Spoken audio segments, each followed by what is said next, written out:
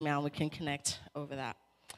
The scripture reading this morning is from Galatians chapter 6, verse 1 to 10. Brothers, if anyone is caught in any transgression, you who are spiritual should restore him in a spirit of gentleness. Keep watch on yourself, lest you too be tempted. Bear one another's burdens, and so fulfill the law of Christ. For if anyone thinks he is something when he is nothing, he deceives himself.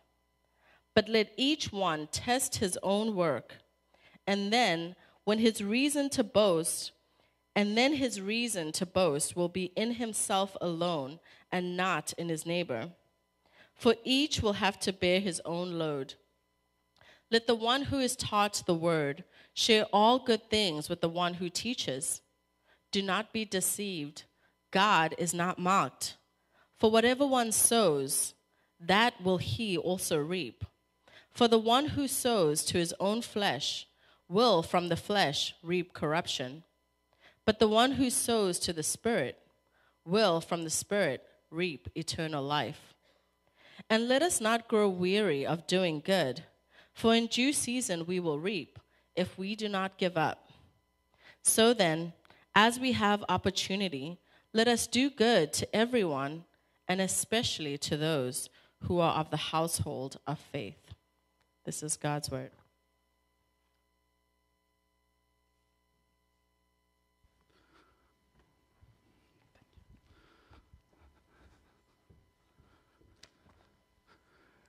Good morning, church.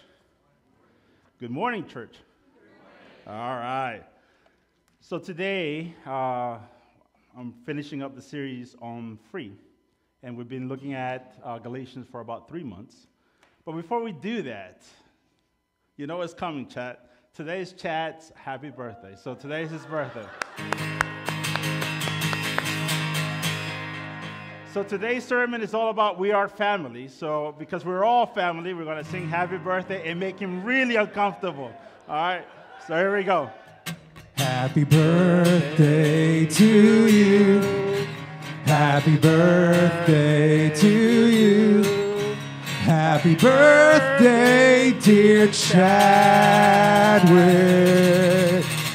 Happy birthday to you.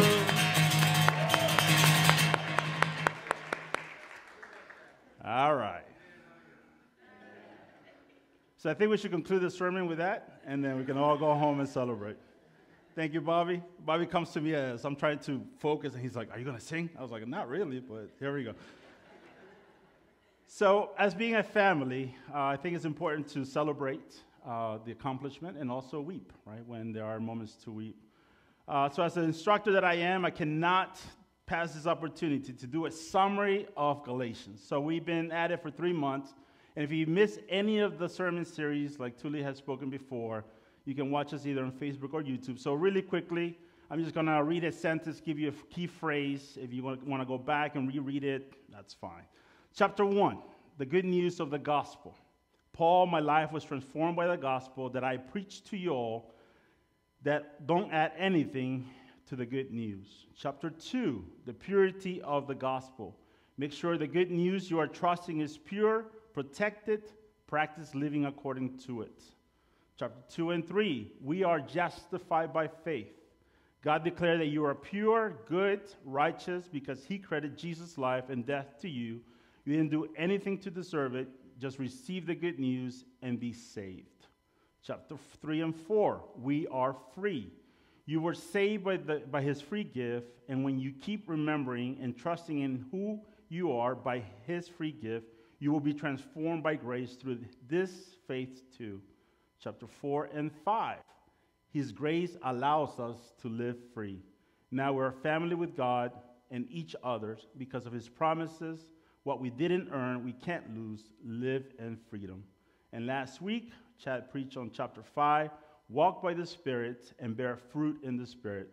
We belong to Jesus and we are loved, forgiven, holy, and blameless. We now belong to Christ, so we are free to walk by the Spirit, to pursue Christ's likeness. And today is chapter 6. So today, when I was reading the verse, and I don't know if it was a reward or punishment, but it was one of those, again, right, very complicated.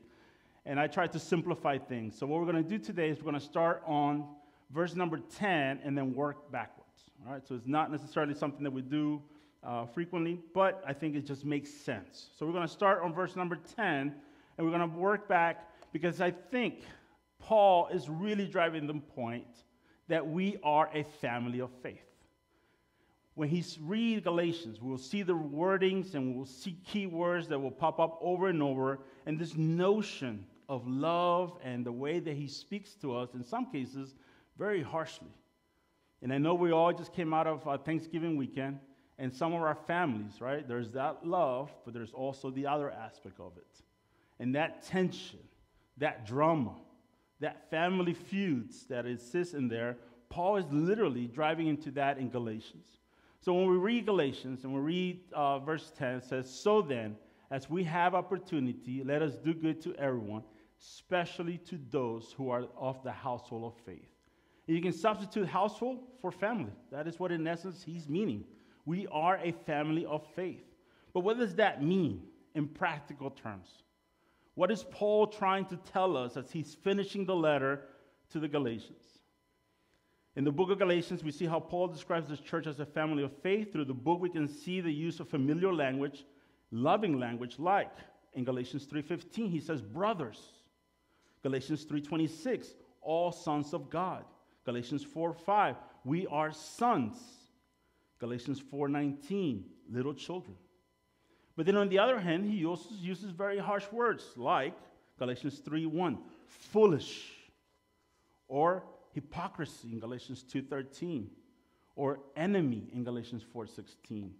Now, you might think that is not a loving language, but when we have love with one another, we trust one another, there's sometimes we have to pull the ear, we have to call them out, especially when they're not following what Paul was saying. Follow the faith. Don't forget what Jesus has done for us. So there's a transition between being a neighbor, right? Love thy neighbor, but also there's a transition to becoming family of God. And I think that's what Paul is driving at Galatians number 6. Now, when he talks towards the end of Galatians 6:10, he says, do good to everyone, but specifically to those of the family of faith. And we might think that he's negating or he's substituting this notion, what we read in James 1:27, or love your neighbor. No, he's saying as we love our neighbors and as those neighbors become family, do good to one another. Doesn't mean that we're neglecting or forgetting the need around us, but there is need in the family of Jesus. Just think about the moments that the church has been there for you. The moment that you ask for prayer. And as we know, as believers that we are, particularly in secular worlds, when you testify that you're a believer of Jesus, people might ridicule you, people might put you ashamed, even might people isolate you. But when that moment arrives, when they are struggling in their families, when someone has cancer, who do they turn to? They come and talk to you. I remember a friend of mine's, she's Jewish. She grew up in a mixed household where I think her father was Lutheran or Methodist and her mom was Jewish, but then she decided to follow the faith being Jewish. And her mom got diagnosed with breast cancer. And I remember the first thing she said, please pray for my mom. Keep her in her prayers. Tell the church to pray for her. But why? Right? This notion of familiar, this love that exists within the family of Jesus, this is what I believe Paul is doing towards the latter part of the Galatians. But in the New Testament, we see not only in Galatians this notion of loving the family of faith, but there's over and over and over again through the New Testament. So we are the family of faith. There's a song, right? We are family, right? And there's even a TV show that is coming out. If you've seen Fox or you will see this football today, there is a TV show coming out called We Are Family. So just think about that when you're watching sports today and you think about the sermon, right? We are family of faith. But it's not a cute statement or a Courtney one or a singer, but a biblical statement that represents and is repeated over and over, particularly in the New Testament. Shortly, we will see the frequency and how often appears in the New Testament this notion of love one another, especially those of the family of faith. And what we see towards this verse of 10 is this idea there is a commandment attached to it. So these are all the Bible verses that I summarized, but there's more, right? This notion of loving one another. And I just picked one. I picked 1 John 3:23, and it says, "And this is the commandment, that we believe in the name of his Son, Jesus Christ, and love one another just as he commanded us." It's a commandment to love one another, specifically the family of faith. But not only that, in Galatians 6:10, it tells us this idea of commandment, but also, right, that it has to be something that has to be practiced. Something in many cases does not come natural, especially when it's a blended family of believers with different cultures, different languages, different cultural traits, different political views, different economic classes, geographical settings, maybe different aspirations or motivations. We have to love one another. It's a commandment. And as we struggle to love our earthly family, which is a very difficult task, Paul is reminding us, love your family in Christ. The other thing that we see in Galatians 6:10 is this notion, right, that as we come together, we need to practice that love. Hebrews 10:23 to 25, it says, "Let us hold fast the confession of our hope without wavering, for he who is promised is faithful, and let us consider how to stir up one another to love and good works, not neglecting to meet together, as is the habit of some, but encouraging one another, and all the more as you see the day drawing near." And you see the different Bible verses there, this notion inside of the family of faith, as we gather together, we should love one another. Not just the commandment, but the notion also that you should look for opportunities to love one another. And to keep in mind that we belong to a family, that we have a heavenly Father. He has washed us and cleansed us and forgiven us and has given us access to a larger family here on earth. But then also look for opportunities to love one another, to pray for one another, to seek opportunities where we might be struggling in the faith. And this is where it's important to start in 6:10, Galatians 6:10, and then work back, right? Because then the language gets really not so loving, right? But the idea is that when we love one another, not only do we care for one another, but we also need to call each other out when you're not doing what is heavenly, or what is faithful, or what is biblical. Sowing in the flesh or in the spirit. So once again, we're going backwards. So now we're in Galatians 6, 7, and 9. So when we're thinking about this family, and we're thinking about what it looks like, and what defines us, what unites us, who is not a family, what are the characteristics of this family that we belong to? And there's a saying that said, it's the family that we're born, we have a family that we are born into, but friends are the families we choose. And we begin to plant, and we begin to plant in love, and we begin to plant in the Spirit, what is it that we're going to reap? What is it that is going to come out? Now, what's interesting about this notion that is their biblical law, right? Whatever you put on that earth, if that seed is of a grape, guess what is going to come out? A grape, right? If you plant an orange seed, it's going to plant an orange. Now, when I bought my house, I had this dream, right? That my kids will go out into the backyard and they will pick apples and pears and what was the other word? Durazno. I'm thinking in Spanish and English. I don't know why. Maybe because I read it in Spanish. Peaches, thank you. So this was my notion, right? My kids, which were not born yet, they will come out to the backyard and they will pick these things out. So I went and bought 4 trees. They already were tall, put them into the ground. And I remember seeing them growing, right?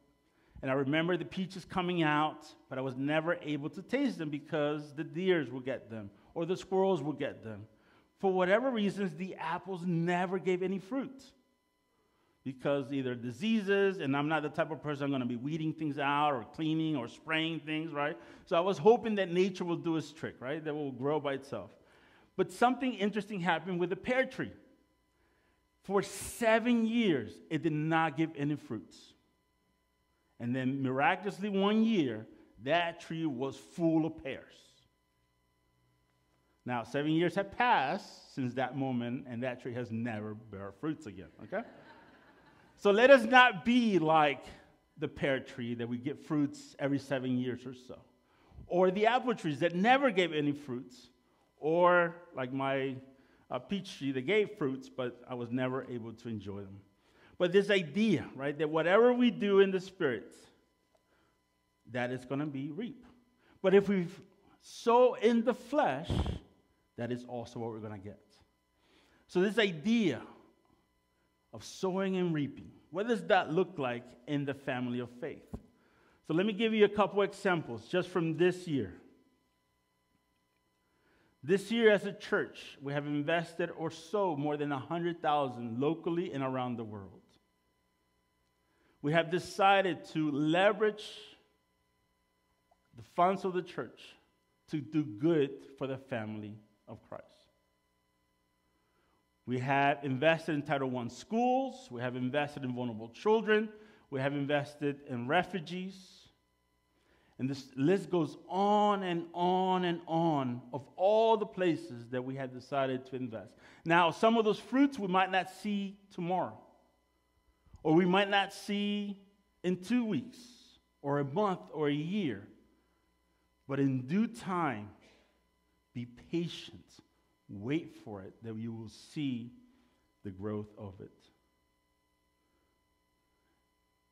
When we're deciding where to sow, and as families begin to decide what that annual gift will look like, or you begin to decide what those gifts might look like and who you benefit and who you will give some charity to, think about who is it that in our family of faith needs it. Is there family members? Are there family of faith that's struggling or neighbors that are struggling? And this morning, actually yesterday, I got this letter, and I don't have the picture, so I'm just going to read the email that I got. So about a year and a half ago, when we went to Kenya, almost 2 years ago, I began to push the envelope. How is it that we can bless the women of Kenya, right? Give me a project that we can sponsor and no longer just invest in something and the money will disappear. So over years, over a month of going back and forth, we decided to provide a scholarship and provide seed money for women that they can start their own micro business. So yesterday, received this email that says, Shalom.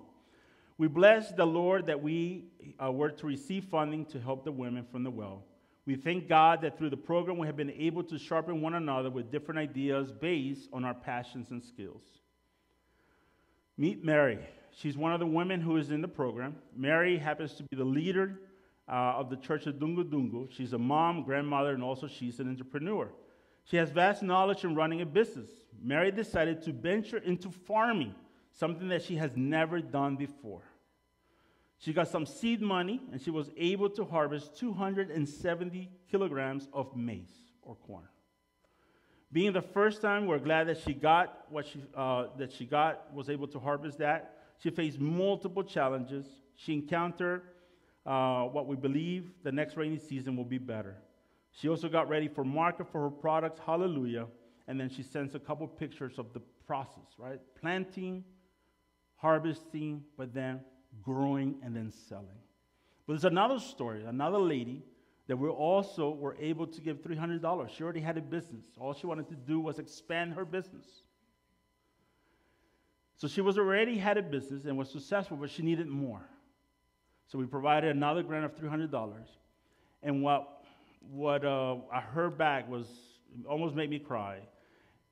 She paid back, or she's paying back the whole grant from the money she received. Right? So this $300 that allowed her to grow her little business, she was able to be profitable, and now she's returning the money so other women can also expand that.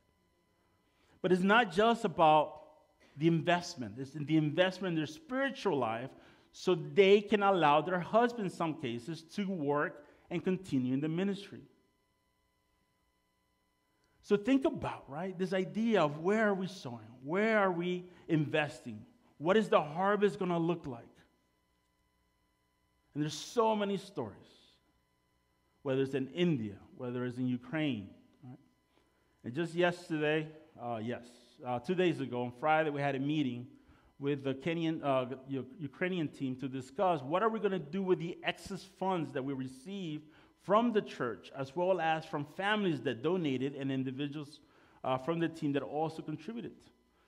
So the idea, as you know, was to give $9,000 to food boxes, which we were able to complete. But then miraculously, we had an overabundance of giving to the point that we had over $6,000 left.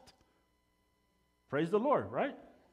The harvest was so plentiful that we not only met the need of the 900 boxes that we gave, but we had extra. Ain't that a nice problem to have?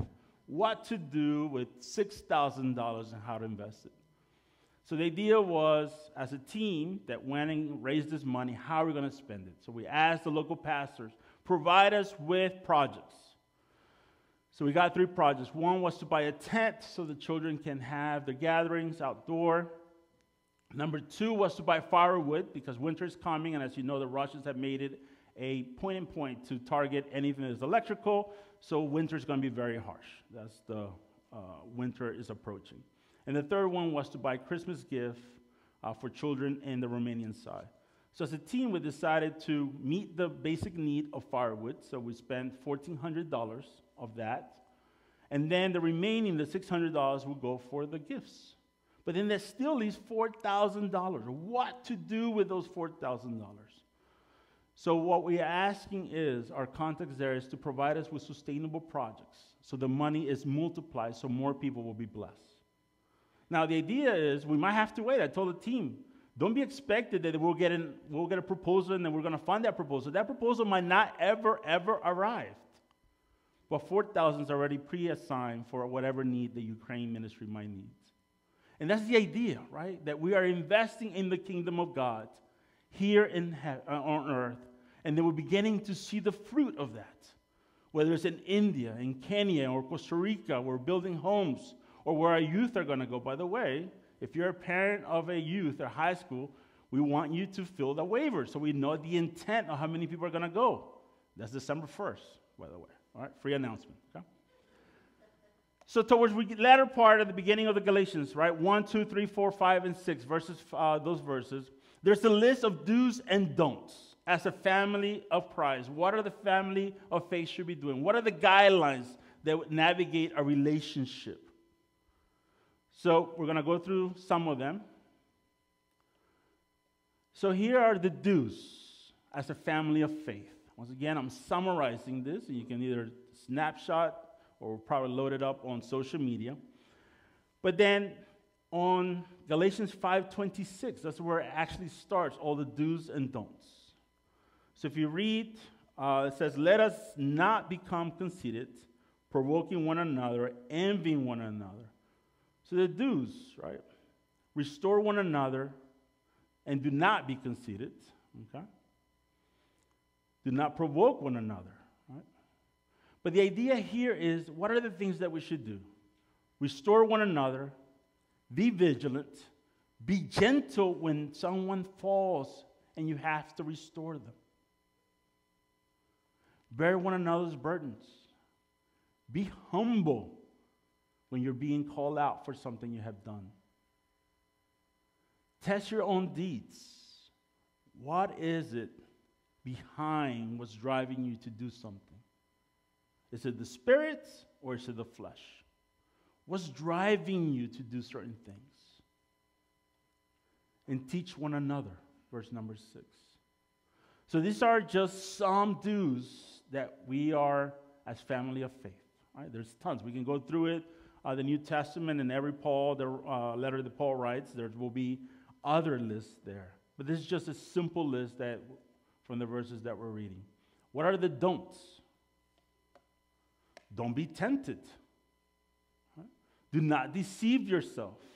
Verse number 3, do not boast in your own accomplishment or the things that you've done. Don't be hard-headed, right? Don't stick to your guns when obviously you don't have to, or when people are telling you that you're doing something wrong. Be able to be gentle enough to see that what you're doing is not right. Do not be conceited. Do not provoke one another. Do not envy one another. The do's and don'ts, according to Paul in Galatians 5 and 6. But each of our families have certain rules, correct? Certain values, certain things that guide us. A couple of years ago, when I was pastoring my dad's church, I had this idea, right, that all the families did a family retreat, and they were going to work on our mantra. What is the Bible verse, and what are the values, and what is going to guide us in the process of being a family? So my kids were really young. You will see some of the drawings they did there. But the idea was to draw a shield, right? And that shield will have 4 values, and those values will direct our life as a family, the Luna family, Luna-Rodriguez, right? What would that values would be? What will be our Bible verse that will help us navigate our life? The decisions that we make as a family will go back to that Bible verse. If we're maybe going off the track, will allow us to see that Bible verse, right? So that was the intent. That was like 6 years ago or 7 years ago. The output was not so good, right? So like I said, the kids were really young, and there's 4 values there. Love, serve, I can't remember the other 2, can't even see that.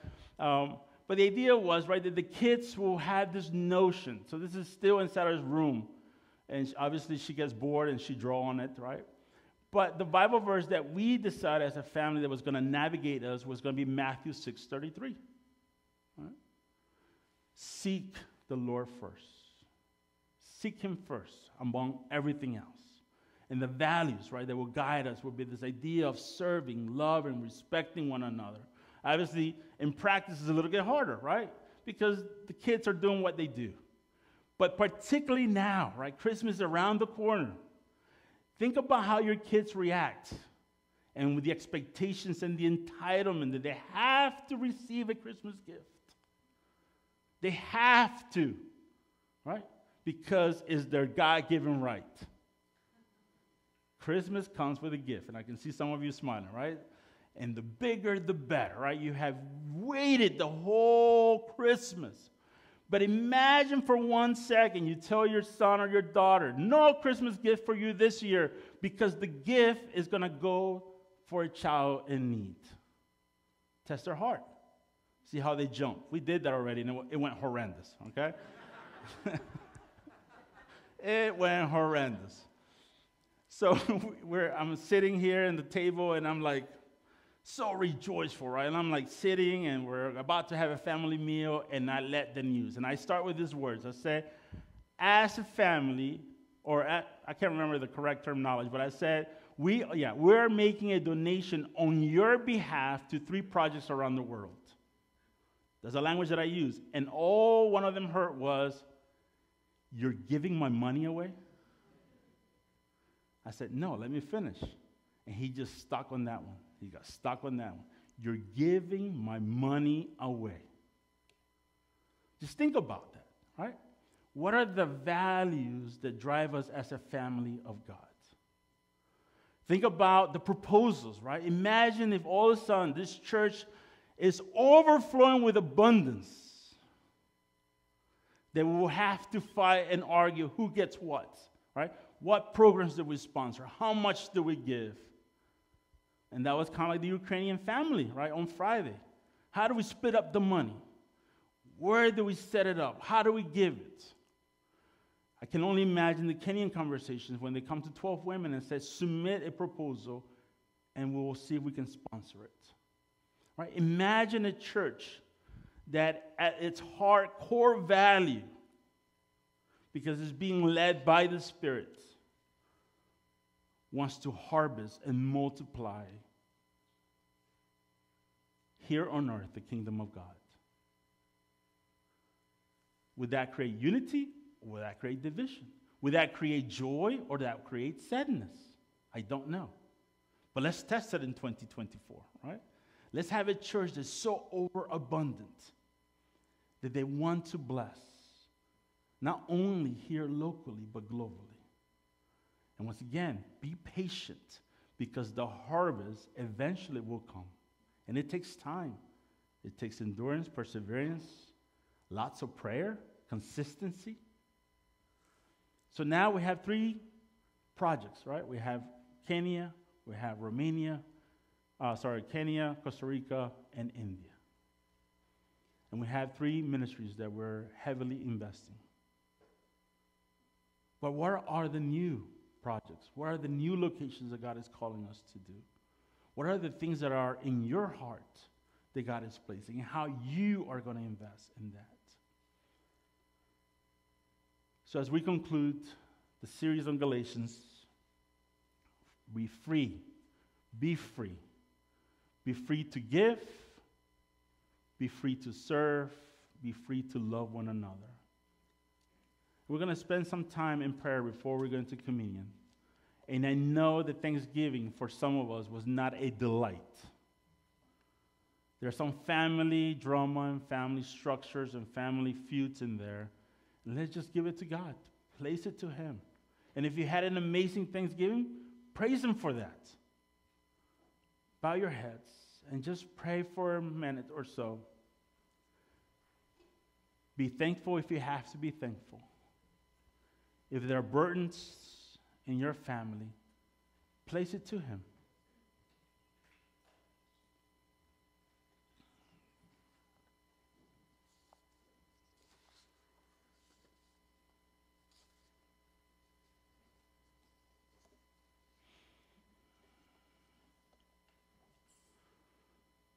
And as we pray, I'll read Hebrews 10, 23, 25.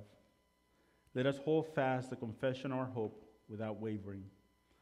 For He who promised is faithful. And let us consider how to stir up one another to love and good works, not neglecting to meet together as is habit of some, but encouraging one another, and all the more as you see the day drawing near. Father, this morning we come to you in an attitude of thanksgiving, being thankful for what we have. Thankful, Father, for having so much, being blessed in many ways, but also acknowledging that in the midst of these holidays, there are also some burdens, some pain, some struggles. Maybe there are some unspoken hurts. Father, we pray that as the Christmas season approaches,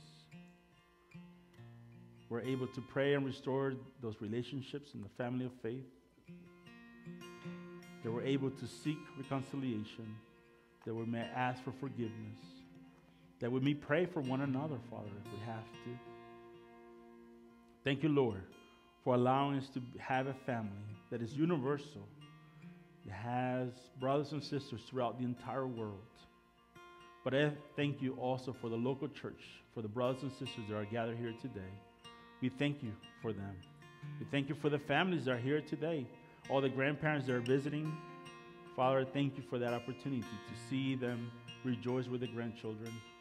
Thank you, Lord, for the opportunity to allow us to be a family of faith. Thank you, Lord. And as you finish praying, let's have communion.